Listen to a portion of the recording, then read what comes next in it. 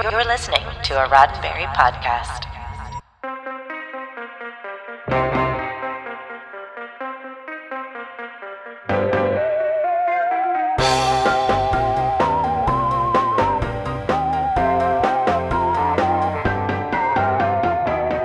I'm Earl Green, and this is your Sci-Fi 5 minutes of science fiction history for June 8th. And today was the day that the world finally got a prequel to the movie Alien. That wasn't a prequel to Alien, but was definitely a prequel to Alien. Prometheus was released in the US on this day in 2012. Okay, so how is it a prequel that's not a prequel, but is absolutely a prequel? Well, that's kind of a combination of the inevitable chaos of the development process and a bit of purposeful misdirection by the creative team. In director Ridley Scott's words, the keen fan will recognize strands of Alien's DNA, so to speak, but the ideas tackled in this film are unique, large, and provocative. So let's go over the plot, keen listener, and see if there are any threads of alien DNA you can detect.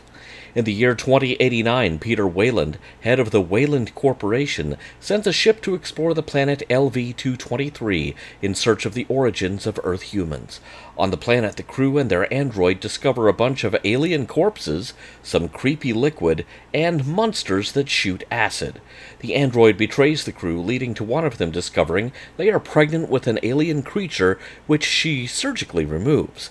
The android also awakens an alien known as the Engineer, who proceeds to decapitate the android and attack the crew, but is defeated when the crew member's still living alien baby latches onto his face and sticks an ovipositor down his throat. The last surviving crew member and the android's head manage to escape, but in a final shot, we see a creature burst out from the Engineer, and yeah, it's basically a xenomorph.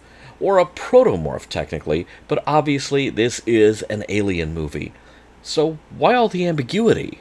In 2002, Ridley Scott was thinking of going back to the Alien series for a fifth film, to explore the origins of the xenomorphs and to get into the story of the space jockey, aka the Engineers.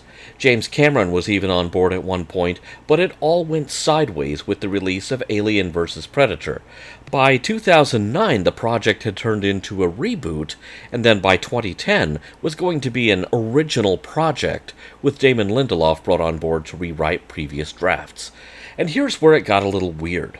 Ridley Scott didn't want to use xenomorphs, feeling they were essentially overused, so this would use Alien as a jumping-off point, but be a new mythology and universe that would run parallel to the Alien universe. So at least for a while, the not really a prequel thing was kind of true.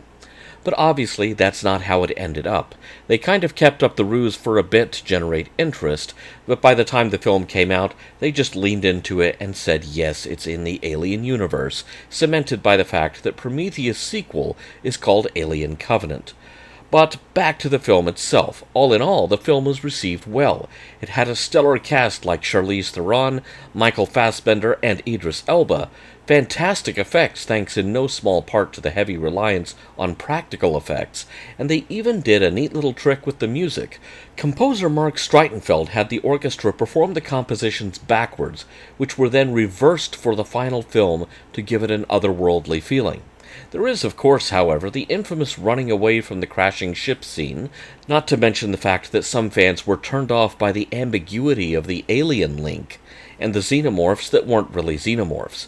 Which is probably why Alien Covenant features the creature's glorious return, and while Scott was originally against having the prequels run right up into the start of Alien, that may be where we're headed, as there is still at least one more Alien prequel on the way, and Scott has mentioned the possible eventual appearance of a CGI Sigourney Weaver as a young Ellen Ripley. You know, if you have a keen eye for that sort of thing. This has been 5 minutes of science fiction history, your daily Sci-Fi 5 for June 8th. Sci-Fi 5 is produced by Roddenberry Entertainment.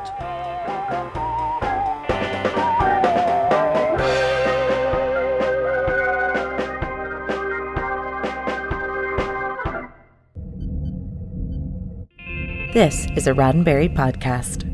For more great podcasts, visit podcast.roddenberry.com.